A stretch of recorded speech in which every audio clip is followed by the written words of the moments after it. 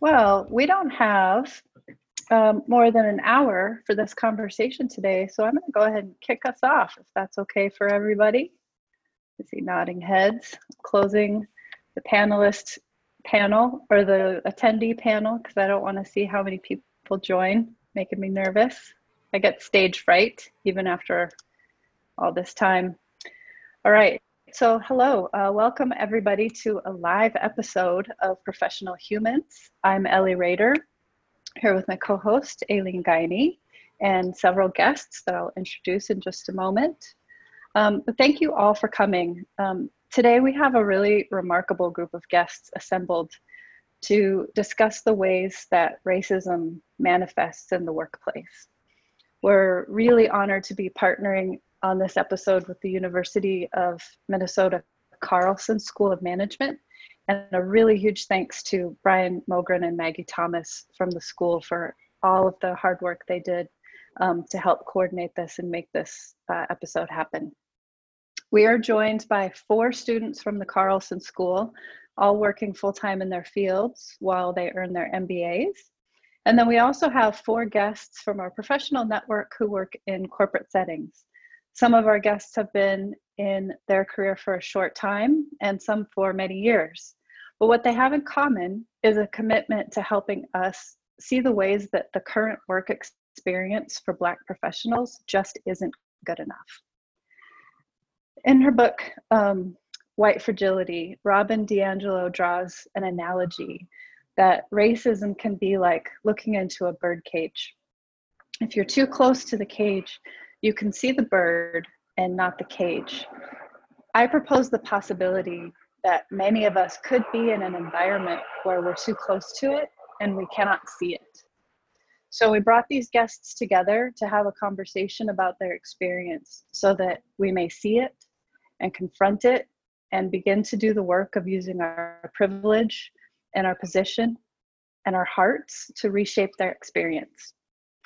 If you've listened to Professional Humans before, you may remember that we have declared from the very beginning, I'm on record saying it, that we're not here with answers for you.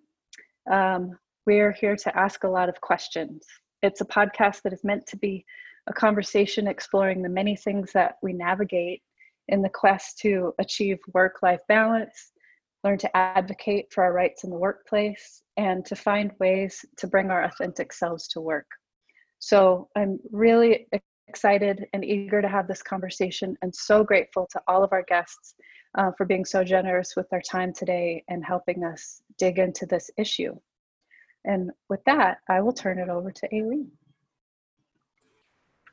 Thanks, Ellie. So we're going to dive right in, and the way we'll do this is we'll start with a question that we'll ask each of our guests to provide a short story about how they have experienced race at work and in their professional lives. And when each guest goes, just give maybe a little brief history so that we can understand your story, and then we'll turn to the Carlson students to ask questions. So let me start with Terry. Terry, is there a story that you can share with us? Sure, thanks, Aileen. Happy to be here with all of you and with these distinguished panelists as well.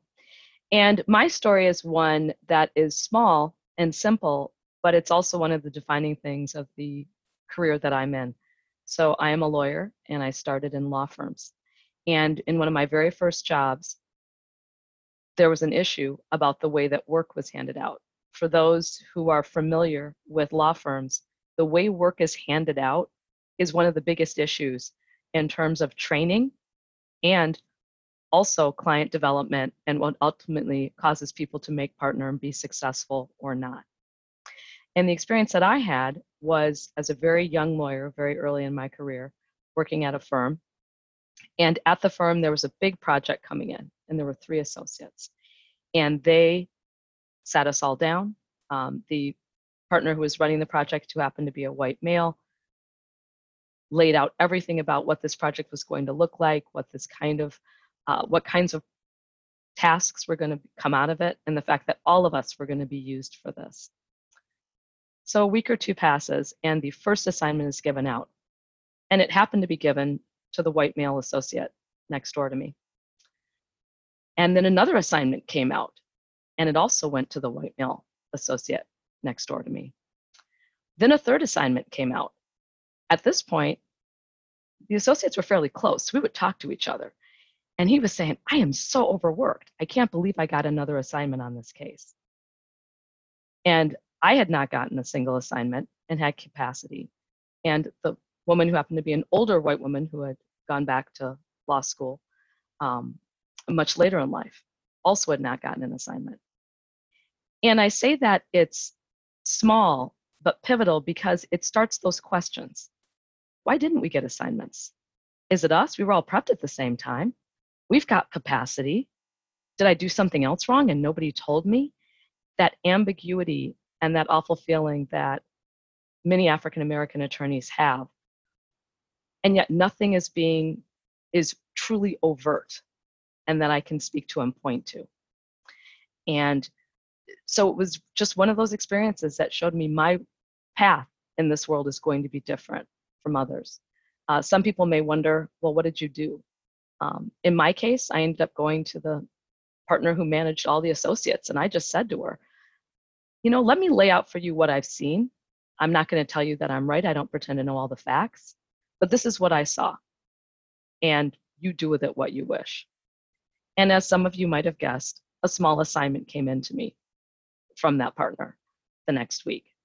But it was never quite the same amount or quality of the work that the other associate received. So that was one of my first brushes with how race and who you are can play in the way that the work you're being given, what you get. Thank you, Terry. Ryan, do you want to kick off a question? Yes. And this is maybe a broader question it definitely is a broader question than just the workplace, but I think it's really, or I hope it's really applicable to the workplace. And my question is, how do we all kind of seize this moment that feels in many ways different than all of the moments that have come before, so that we can actually impact or create positive impact, create positive change, and not let this moment pass us by once again? It's a great question. Terry, do you want to maybe give your initial thoughts on that? And then I think I'll turn to another guest here to provide their story so we can kind of keep the conversation going. I think it's a really exciting moment because to the extent anyone ever felt like we don't have license and an open path to start having these conversations, we have license and an open path. I mean, I would argue it's a path that we all, and many of us have taken, whether we thought we had license or not, quite frankly. But at this moment, this is a moment to start to ask those questions. And the questions are going to vary depending on the workplace. The question may be, how are we deciding who we hire? What organizations are we going out to? How do we choose those organizations? Why haven't we been involved, whatever your business area is, in the professional organizations, particularly those for people of color, for African Americans, for Hispanics? Can we get funds now to go and travel to conferences and do things to make sure that senior members show up, not just often the junior people who ultimately can't impact how opportunities or business are handed out or given? I think it's really important to sit back, look at your space, and think, what can I go out and ask for at this pivotal moment? Thanks, Terry. I'm going to ask Denise, would you be willing to share a story next? Yeah, of course. Good afternoon, everyone. My name is Denise. I was born in Houston. I'm originally from Ghana and Sierra Leone, though, in West Africa. I'm an experienced energy consultant at West Monroe, and I've been here for about 1 year and 4 months now. And I'm also a founding member of our Black Employee Network, so I'm very excited to be here. So my experience with race at work, I think I've always kind of lived by the mantra of having to be twice as good to get half as far. And that in itself can be extremely exhausting.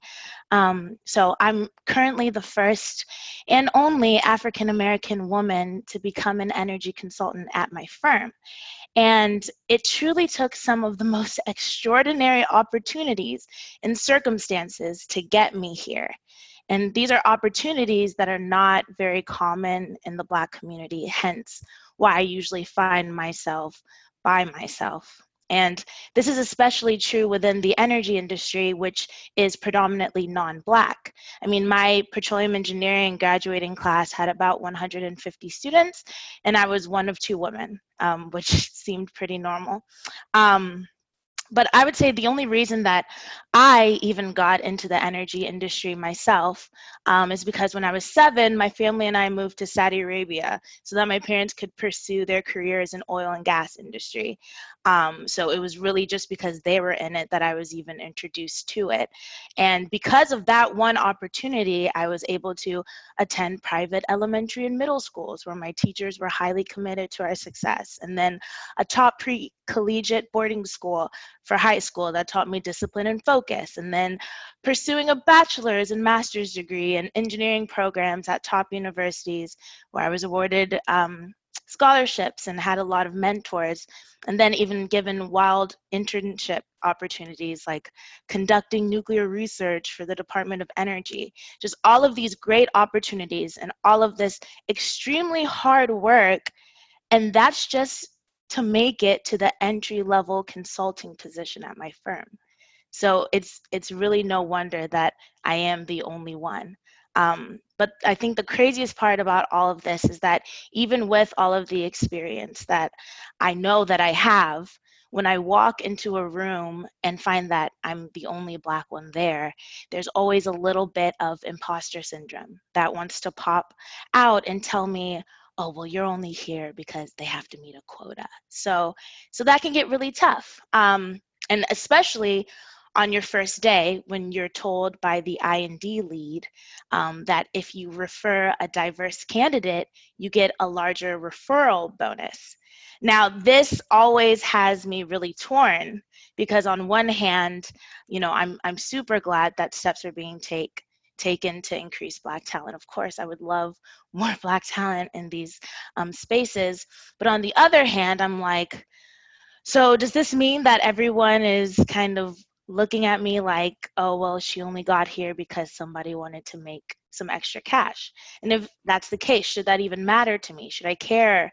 You know, but it's difficult to constantly have to maneuver that. That's a great example, Denise, and I've we talked about this a little bit. I've struggled with that myself as a woman in technology, wondering if I had to work twice as hard to, you know, to work twice as hard to perform to be accepted, and it only recently occurred to me to ask the question, maybe I only have to work half as hard because they really need me. But that's not the instinct that you have when you have imposter syndrome. And I think with that, even there's privilege in that, right? Because if I were to all of a sudden work less hard, I think I would lose my job a little quicker than maybe you might. So that's just like, that's another thing to deal with, right? So I haven't tried it yet. Do you want to raise? No. Okay. I don't either. That's real though. That's real. Yeah. That's real. Yeah. Okay, so can we hear a story or example from Bruce next? Bruce, would you like to go? Sure. Hi, my name is Bruce Ferguson. I am a senior consultant at West Monroe Partners, and I am the only Black African-American employee in my office in Minneapolis. In terms of my personal story and experience, it's pretty much still true. I live two lives. I live my life at work, where I am a professional and I'm not African-American, if I'm going to be totally honest. I am first and foremost a consultant and a professional who, to Terry and Denise's point, has to work twice as hard to get half as far. So I work 3 times as hard to get the full time, to get the full distance. But when it comes to what I deal with in my community, my friends, and the people that I associate with, they have to be a part of my other life. Because if I were to say, come into certain situations with my friends based on their political views, social views, and others, a lot of my coworkers, I believe, and I honestly have been given reason to believe this throughout this career, would dismiss me and dismiss them because either they find their Blackness intimidating, they find their desire to talk about political conversations intimidating, and therefore kind of push me to the sidelines because they associate me with those type of conversations and they associate me with those type of politics. So I have to live separate lives because that's the only way how I can, 1, get the income to support myself and my community, and then 2, be present in that community wholly. And that's really challenging because there's so many times, so often that I have to focus on being the most eloquent, elegant, precise, and succinct in a conversation in a room, because even the slightest deviation to slang or anything that doesn't seem appropriate to that professional context, and this isn't unique to Black people, this is unique to anyone who is from another culture working in America or from a minority culture working in America. We have to code switch and we have to keep a part of our life separate from the workplace. Even as people are showing their kids, showing their family and others, we have to think about, okay, if my child doesn't look the right way, how are my coworkers going to see that? How are they going to feel about that? Or if my friends aren't dressed the right way, how is that going to be perceived? So my story is kind of, that's what my mom has always told me. Keep your professional life and your personal life separate because your coworkers won't understand your personal life and it will scare them. I want to I want to dig into that just a little if we could, Bruce, because I know there's this concept of wearing a suit to work. And I don't mean a suit and tie. I mean a persona that doesn't meet the status, or that meets the status quo and that blends in and it doesn't make waves. But we have so much evidence that the status quo doesn't fuel progress, and it doesn't make interesting work, and it doesn't fulfill us as humans. So is there some middle ground between, just being a completely code switching and being, more yourself that you could imagine getting comfortable with? Well, I would answer that to say that the middle ground is confidants at work. I have coworkers, I have people who like one-on-one can understand both my 2 lives, be in both spaces and be comfortable with it. And these recent events with George Floyd have really made it clear who those people are. But that doesn't change the fact that when it comes just the everyday coworker or anything like that, office gossip is real. And then there's also, when we talk about inclusion and diversity, there's this idea of aesthetic novelty, where that if we represent these people in this way, it doesn't even matter who they are, African American, LGBT, from a different country, that we are somehow more progressive. And it's more for the appearance of being progressive, where it's like, here you are, participate in this design workshop. Here you are, represent this global perspective. But when it comes to cultural activities or social activities that more aligns with that cultural group's preference, that's when it crosses a line. No, we do happy hours. No, we drink. No, we go see sports games. That's what, just from a consulting perspective, that's the culture that I work in. And I'm not going to speak that for anybody else on the call, but I'm just going to speak from my perspective. Thank you. Thanks, Bruce. Bringing up workplace confidence is definitely one of the themes we want to make sure we talk about, is allyship and how we can do better there. Before I ask Olivia to share a story, does anyone want to provide some thoughts to that question that Ellie asked and Bruce's responses? I would love to ask Bruce. You mentioned that you have those confidants at work that you feel like you can kind of involve in both of your lives or both of your worlds. And Ellie had mentioned that that there are studies that show that actual like progress happens when we are not just kind of keeping the status quo.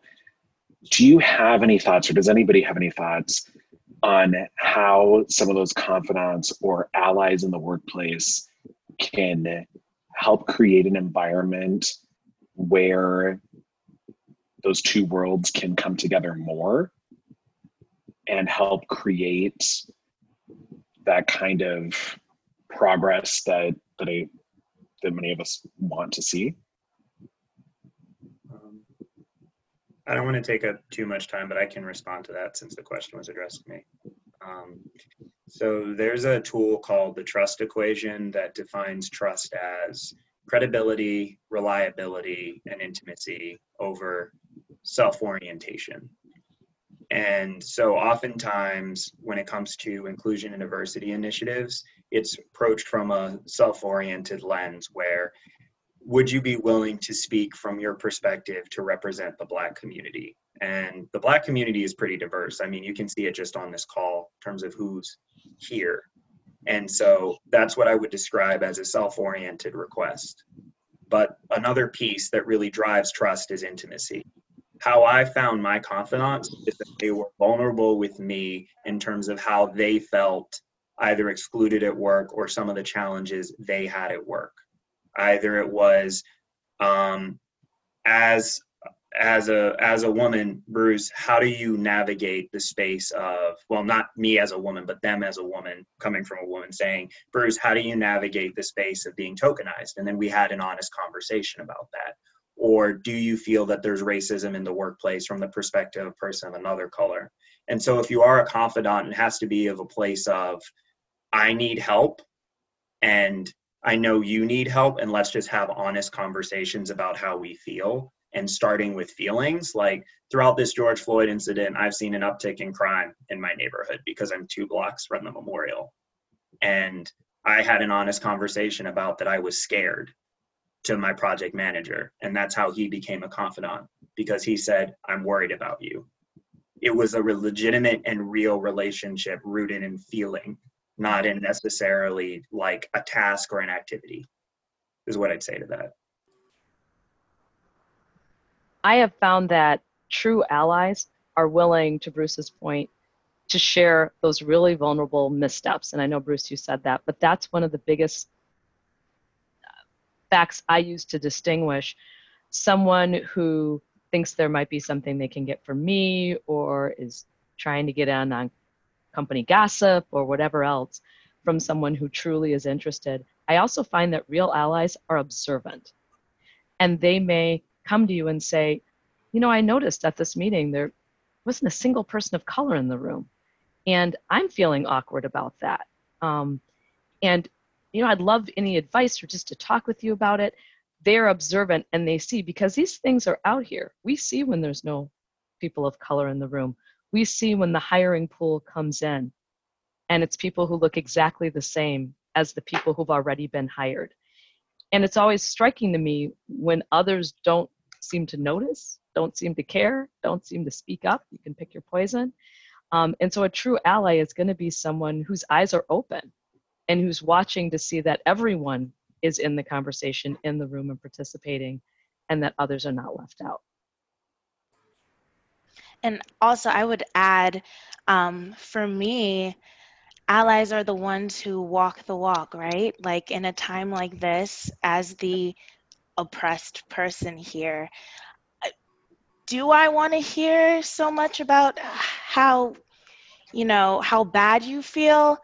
No, because I've been feeling that bad for a long time. So that doesn't really bring value to me. Like I'm glad that you have woken up. I'm glad that this is finally in your radar and that like you're here, but like we got places to go. Like we need action. I need you to be calling those offices. I need you to be donating. I need to know like, yeah, I saw that this was happening, so I spoke to my manager and we're gonna have this discussion at my company because I think it's important. Like I had people legitimately sending me screenshots like, hey, I'm about to have this discussion at work. Like, what do you think I should, like, be about it. I like action. Because now we're at this pivotal moment where we're finally all on board. And this kind of thing cannot go away unless we're all working together. And we've seen that in the past. And that's why this moment is just so crazy, because we're able to have these conversations finally, right? And now we just need to take the opportunity to change things and move forward together. Gosh, that was really well said from all of our guests. I want to make sure we get in Olivia's story and then really open it up to more of this great discussion. Olivia, would you be willing to share a story with us? Sure. Thank you. Well, thank you again for inviting me to be able to participate on this discussion. I'm an independent consultant. I've been an independent consultant focused on strategy and ops for several years now. And I want to share a bit about what I believe are some shared experiences for many of us on this panel that are probably stems across many industries, and that's passive aggressive microaggressions.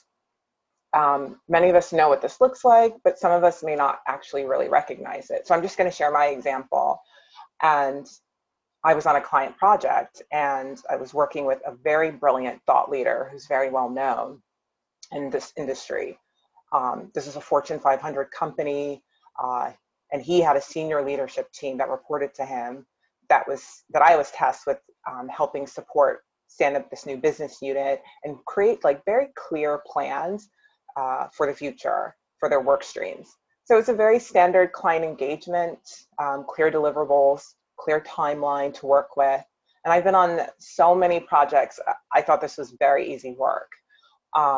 And it was in many ways, it was a fascinating engagement. Leveraged my skills, worked easily with the majority of the team, helped support all of them. But what I found pretty surprising was the difference in engagement between some of the different senior leaders.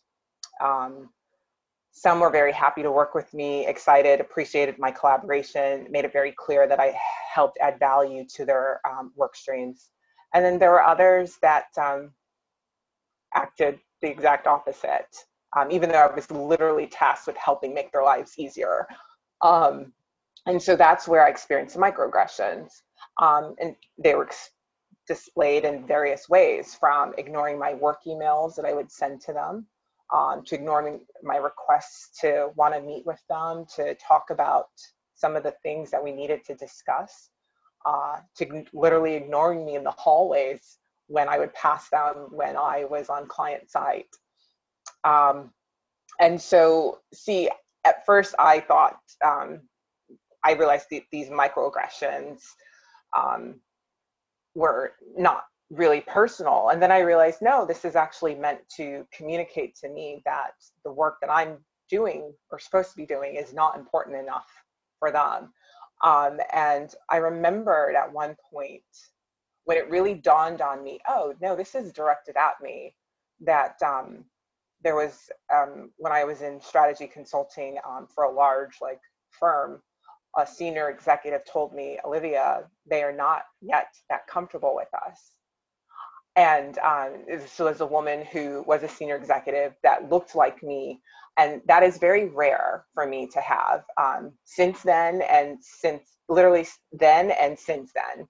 And so I will never forget those words coming from her. And she just said that, and it has stayed with me. And I remember it quite well. So anyways, on this particular engagement, I'm going back to this fantastic thought leader said that his team should see me as his representative. And when he said that to me, I was dumbfounded because I didn't feel that way at all. But weeks later, months into the engagement, the client actually said to me, like completely unprovoked, and I'm just going to write this out because I wrote this out, and I said, Olivia, I have seen this work with your generation and this generation, meaning his. And he said, and I've seen it not work. And I realized that this was the client's way of acknowledging that he was observing what I was experiencing from just a portion of his senior leadership team. So it wasn't lost on me that no one on the senior leadership team looked like me. No one at the company full of executives looked like me. And virtually no one at the company at all looked like me, apart from one or two support staff that I bumped into that literally flagged me down when they saw me in their cafeteria.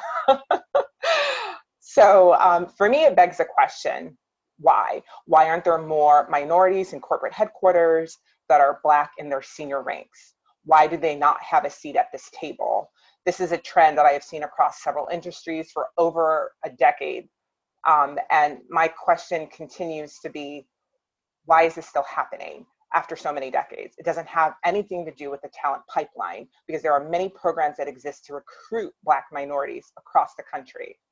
Data points also show that companies perform better when there is a diverse executive board and diverse executive leadership that's actually more reflective of what our modern society looks like today. So again, why do our companies continue to come up so short?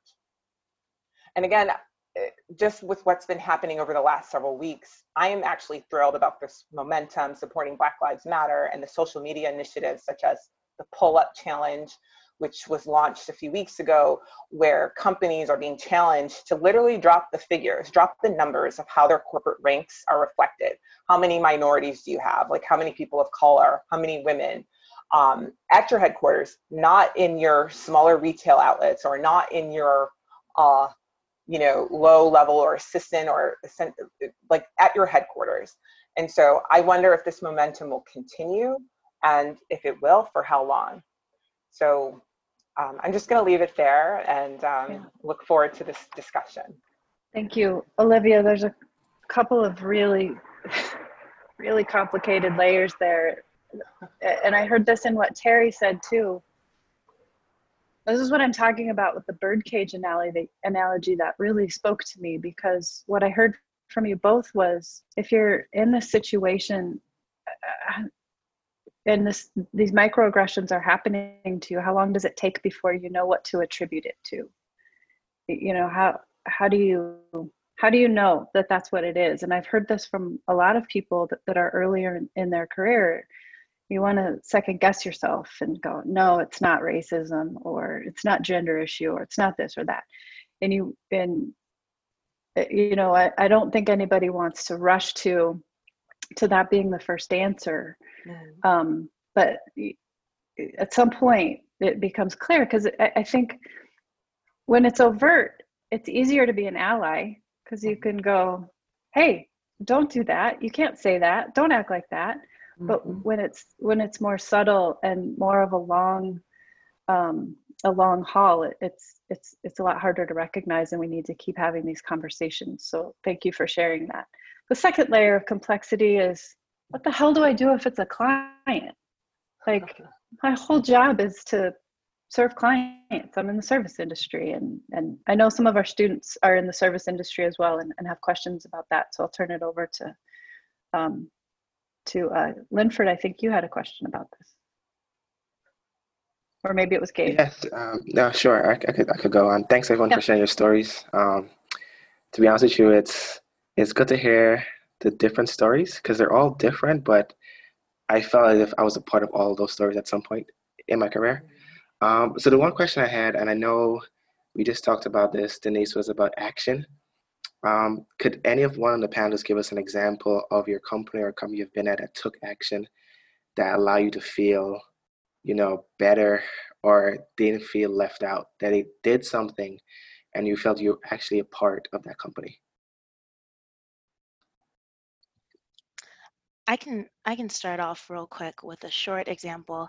Um, After all the craziness happened with George Floyd, rather shortly afterwards, West Monroe hosted a discussion that Friday where everyone was able to come on the call, share their stories, just really open up and be vulnerable. And people were on this call. There were tears.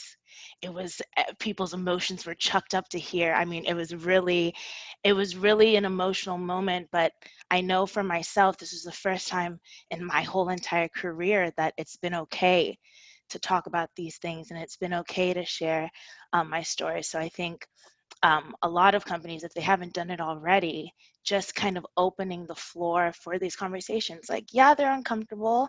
Let them be uncomfortable. Like it's a very uncomfortable topic, but the conversations have to start, because that's the only way that you're going to get to some sort of solution for your company, whether that's all of you coming together to powwow on, okay, so what is our community specifically going to do? What is this office going to do? Are we going to donate to a school? Are we going to sponsor a family? Are we, like, what organizations are we going to donate to? Like, what can we do? But I think it's very important that you open it up and allow colleagues to hear that their colleagues are suffering.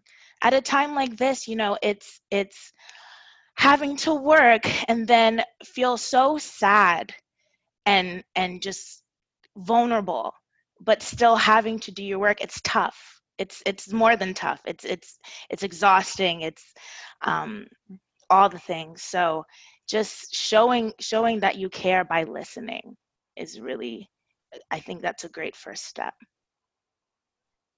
Can I just add to that as well? I agree that it's exhausting.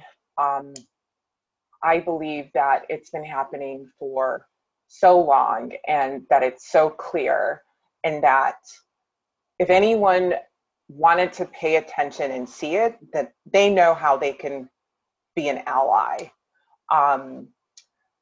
It's embedded in our society, and it doesn't have to be that way. And I think part of it comes from fear. I really do. I think it's fear of unknown. I think it's fear of lack of understanding. I think it's fear of the idea of having to connect and relate to someone that you may not have any shared experiences. And that comes down to fear, unknown. And if you can just take away that fear, which is very hard to do. I mean, think of what you're afraid of, just anything that you're afraid of, and how hard it is to overcome that kind of a fear. It's not easy. So it's, in many ways, it'll take a long time. But what I think is important is to show the commitment to wanting to change that, to move away from the current status quo, and to not just pay lip service. So, because to be honest, many of us are tired. I mean, I'm just going to echo what Denise said. Like, I'm exhausted. I'm very tired. And I, in many ways, realize that I feel that in many, I'm just there to do work, be a catalyst, do my job, and go. Because in so many instances, it's so embedded. I mean, you have people that are not going to change. Just statistically, behavior change is very difficult to happen. It is very difficult to happen. So, yeah. Thank you for that, Olivia. One area, I just want to extrapolate on one point Olivia made, because I thought it was powerful, and it was the idea of lip service and fear. And it kind of connects to Denise's point, where there has to be a sense of ownership that the problems that are confronting any minorities, African Americans at your work, are your own. And we talk about allyship. Allyship is earned. Like, and this is true of any group that you're working with. Allies can choose to just say, I don't want to associate with you, based on how you've conducted yourself in this environment or in this workplace. A lot of the times as consultants, we come into situations where we see an environment where they operate in silos. Silos come from culture, they don't come from just organization. So where a large group of people, like in my case, I work in manufacturing, a lot of the folks I work with on the ground in operations are primarily Latinx or are primarily Black, while their leadership and their management structures are primarily white. And because a lot of those manufacturers haven't made the effort to take ownership of the racism and other issues that are affecting their employees who are working the floor, those companies are failing because the ops don't feel like they can put in the most effort for work, nor do they feel like they should. So this whole idea of allyship is really just a question of where is the ownership? Where is these ownership of these problems as they divide our organizations? And really, are we really approaching the fear and actually taking efforts to understand it? Thank you. I want to make sure that Hannah and Gabe have a chance to ask their questions. But before I do, I think I may have cut someone off. Did someone want to say something? Okay, Hannah, did you have a question? Okay, so one thing I've been dealing with is the lack of mentorship. So especially at a graduate level, finding not only, you know, someone in a similar situation, another Black person, but a Black female at a higher level in different professions, it's almost impossible.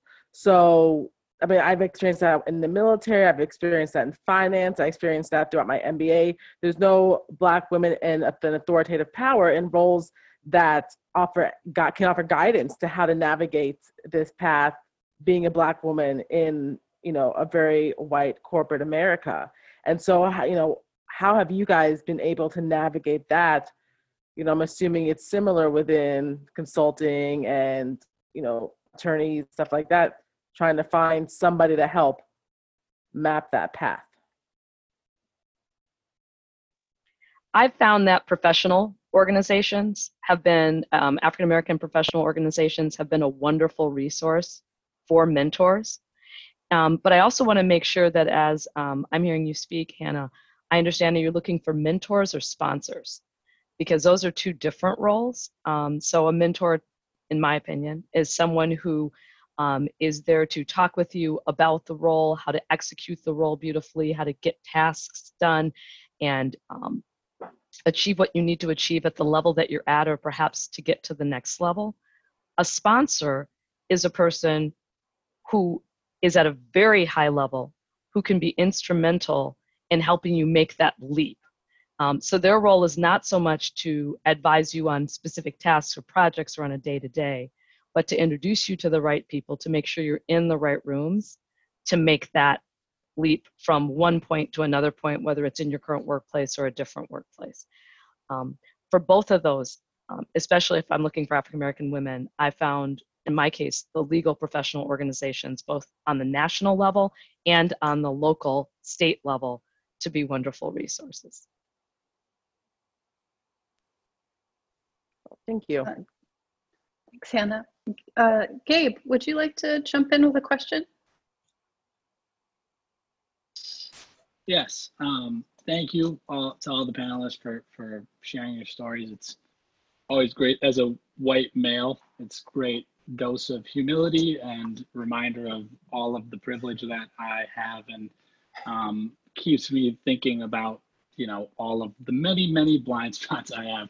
And so one thing I kind of want to dig in more on is microaggressions. And I think, Olivia, you painted a great picture of what some of those can be, and just really basic examples of how it can show up in more ways than even people who are more familiar with that term might not even think about.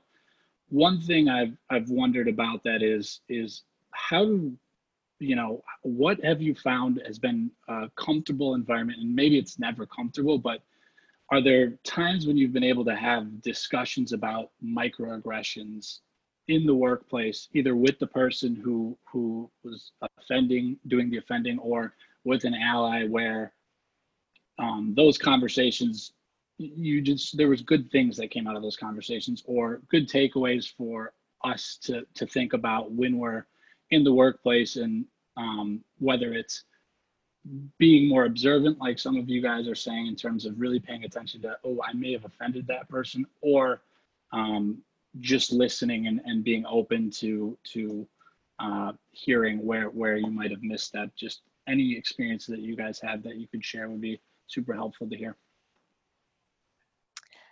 Yeah, so I actually had an experience once with a colleague. It was my first time meeting them, older white male. And upon meeting him, I usually always try to make eye contact with people. I like to shake their hand and things like that. And he was refusing to make eye contact with me, and he refused to shake my hand.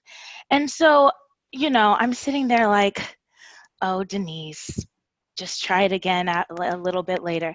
Tried it again, and still not making eye contact with me, not engaging. Like, we're in a group and he's talking to everyone but me. So immediately, even if I didn't want it to go there, I'm like, it's because I'm Black.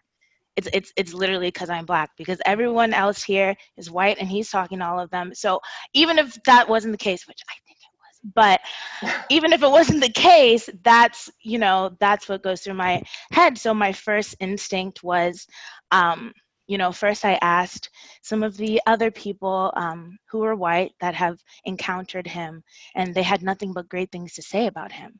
And I was like, all right, I don't need to be asking y'all then.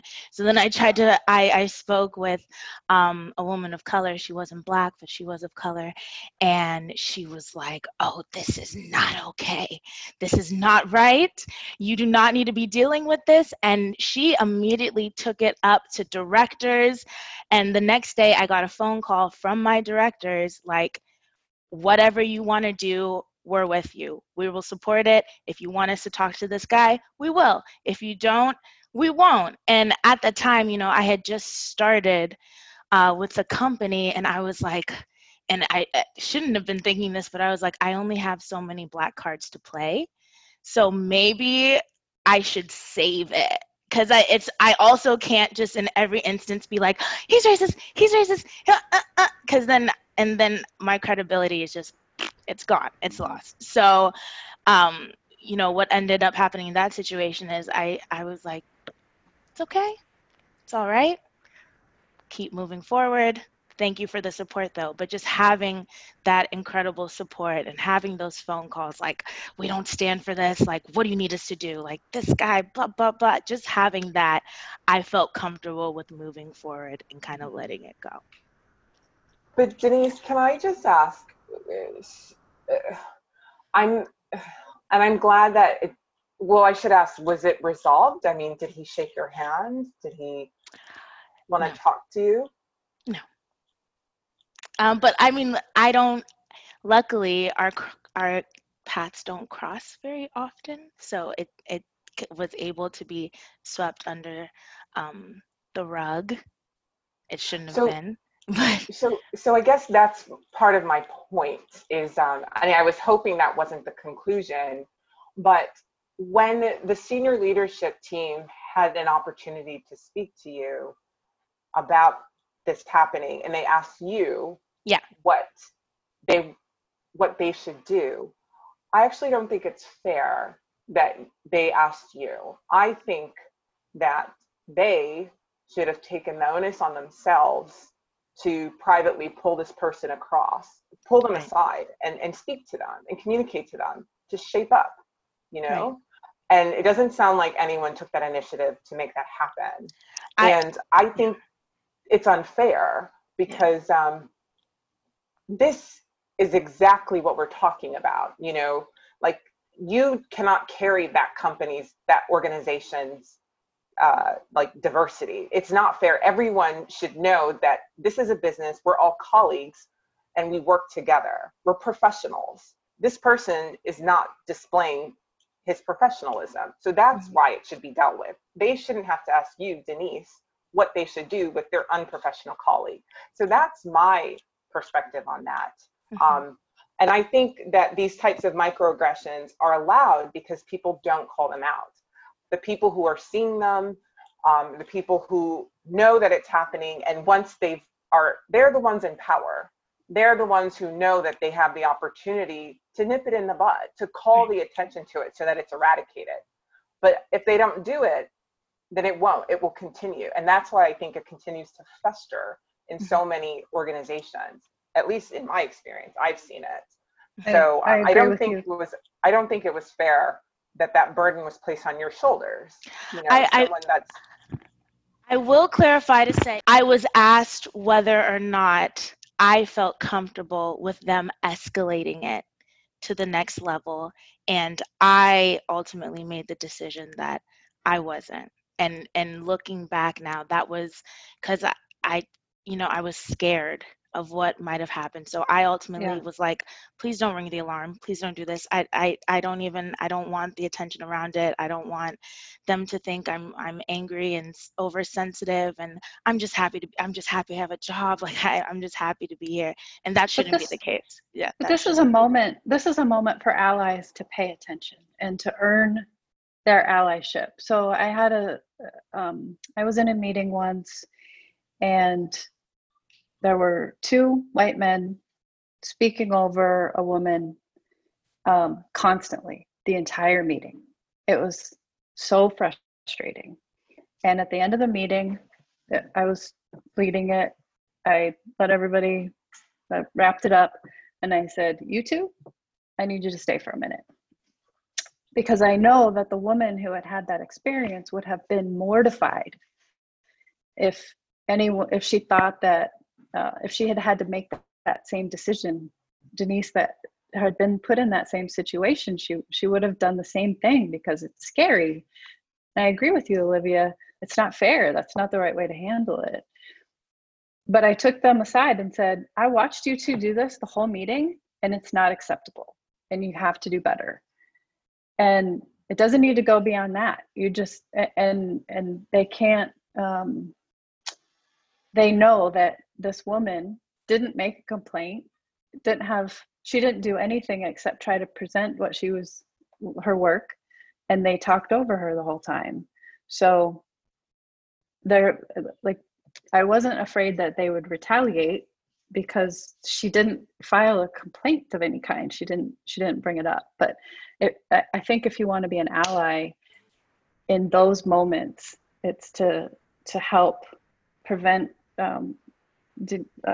people like Denise getting put into that situation, putting into that impossible choice, because it's so hard. I'd like to chime in on that, just to provide maybe a different perspective per se, as regarding allyship, and also to speak to Gabe's question about, can you give an example where when it comes to microaggressions, we found a way to deal with it? A lot of organizations and a lot of companies, and I'm thankful to work for a company that clearly defines its culture, its values, its mission. And it's very hard to hold people accountable to something that doesn't exist. And there are a lot of employers who haven't put as much thought into that. And then when it comes to microaggressions and micro invalidation, and this is purely in the case of this, is that sometimes different cultures and different people, how they construct their social interactions, if it's not clearly defined by a professional organization, can lead to a lot of microaggressions being received and projected. I'll give you an example. I had a client that was a predominantly Chinese company. When it comes to, when we're in meetings, everyone in that company believes a person in a leadership position should speak and communicate the message. That's kind of that cultural value system, and that's how they operate. When it came to one of the younger consultants I was working with, and this is not me to erase anyone's experience or to say it's wrong or anything, but just to point out a discussion and how this is a process. It's not just a reactive action, it's a process how organizations find themselves. Is that when one of the junior members of our team spoke up, she felt she was being gaslighted, because they basically ignored her and then waited for the most powerful person on our team to communicate back to them.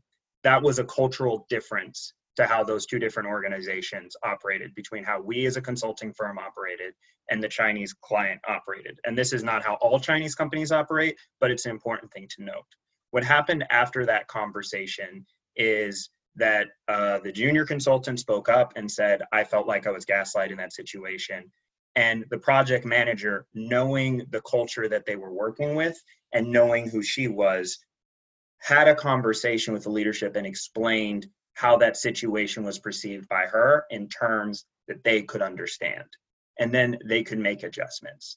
The challenge is I feel like a lot of what we're talking about is getting to the question of who has a legitimacy to act in that situation, and it isn't always clear cut.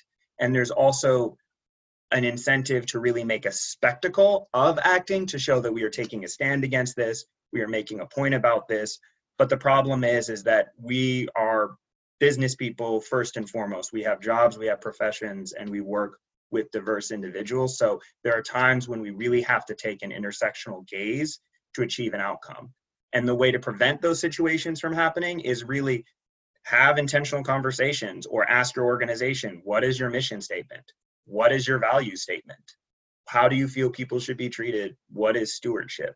And I just wanted to say that because I've seen kind of conversations on microaggressions derail into outward conflict between employees and coworkers because of how people perceive things differently. And I just wanted to provide an example where that can be resolved through kind of the right communication and really having a structure in place where people can elevate those concerns. And I just don't want that to be neglected from the conversation.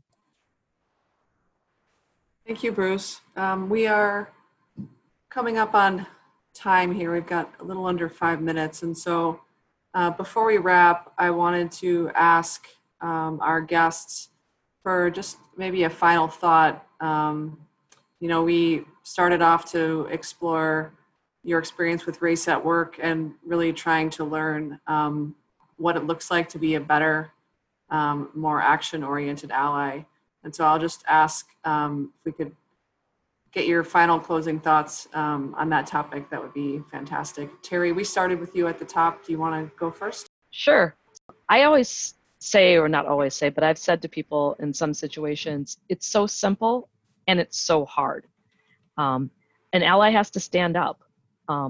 Denise, my hope in your situation is that when you said, you know what, I'm not comfortable with you taking action at this point, that they then began a process of watching him, because what Ellie was able to do is so powerful from an ally perspective.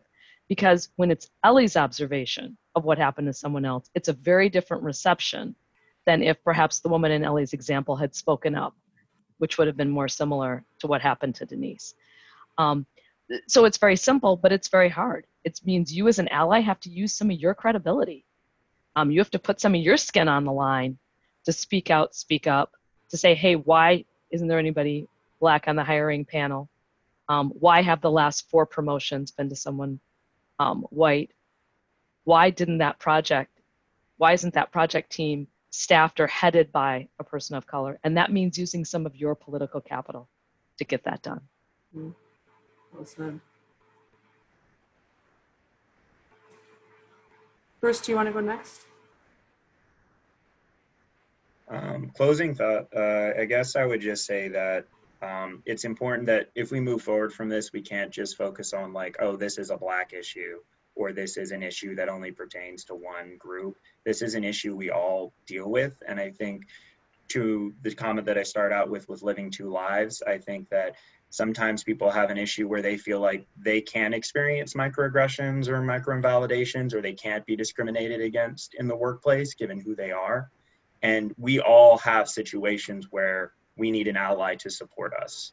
And I don't want anyone to walk away from this to say, well, I'm the person who needs to save people in this context. No, that's not what it's about there. It's about how do we create cultures that are really inclusive and represent the fact of who we are as human beings.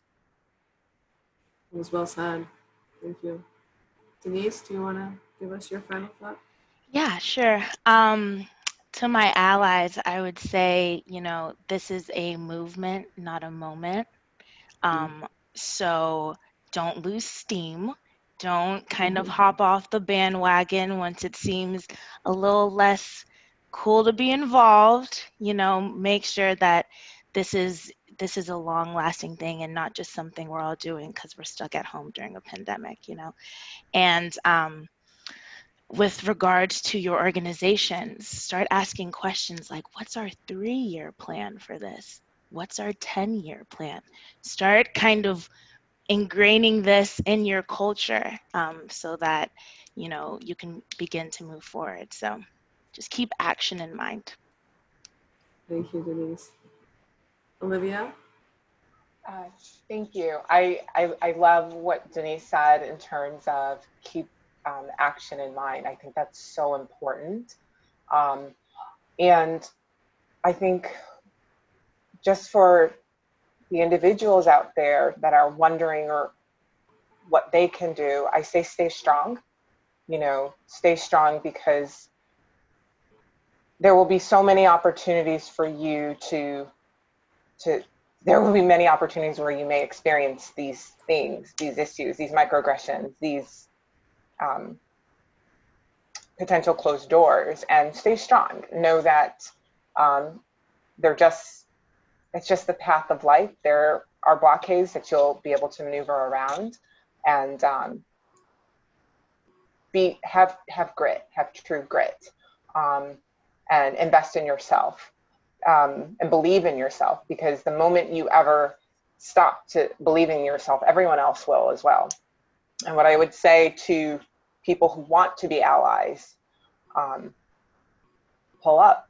I would say that, you know, educate yourself and work on your emotional intelligence, because it's right there in the room or in your leadership ranks. You know, pay attention, develop that emotional intelligence, and think critically about how you can help shift what has been persistent in these corporate ranks, what has been persistent in this lack of diversity.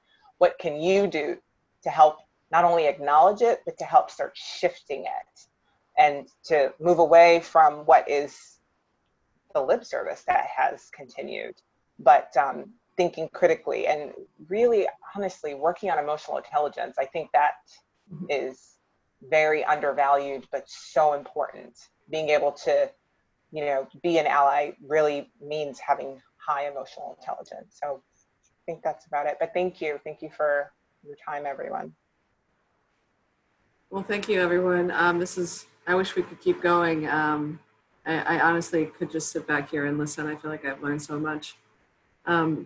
I'll hand it back over to Ellie to bring us out, but I wanted to say my biggest learning coming out of this is how different I feel after just 1 hour of listening to stories. And we often lack for follow-up and follow-through. So one of my personal commitments now is not only to take away a lot of the allyship conversation in action, but the more stories I hear, the more prepared I feel to actually, you know, be a part of the change I definitely want to see. So I want to say thank you to everyone. Ellie, do you want to bring us home? I do. I'll land the plane. Thank you all so much for being here today. You have been so generous with your time and so thoughtful. I think these conversations are so critical to be having, and I know that it can be emotional and it can trigger a lot of things for you to come and speak about it. But my biggest fear, and I'll echo what Denise said, my biggest fear is that the conversation will fade out, and it just can't. We just have to figure out how to have this be part of our daily lives, and how to be part of our new normal, and have these transparent and vulnerable conversations with each other so that we can get better. Because I believe that we can. I believe that we can get through this, and we can figure it out. I have to have that optimism. So thank you all so much for your contribution to this.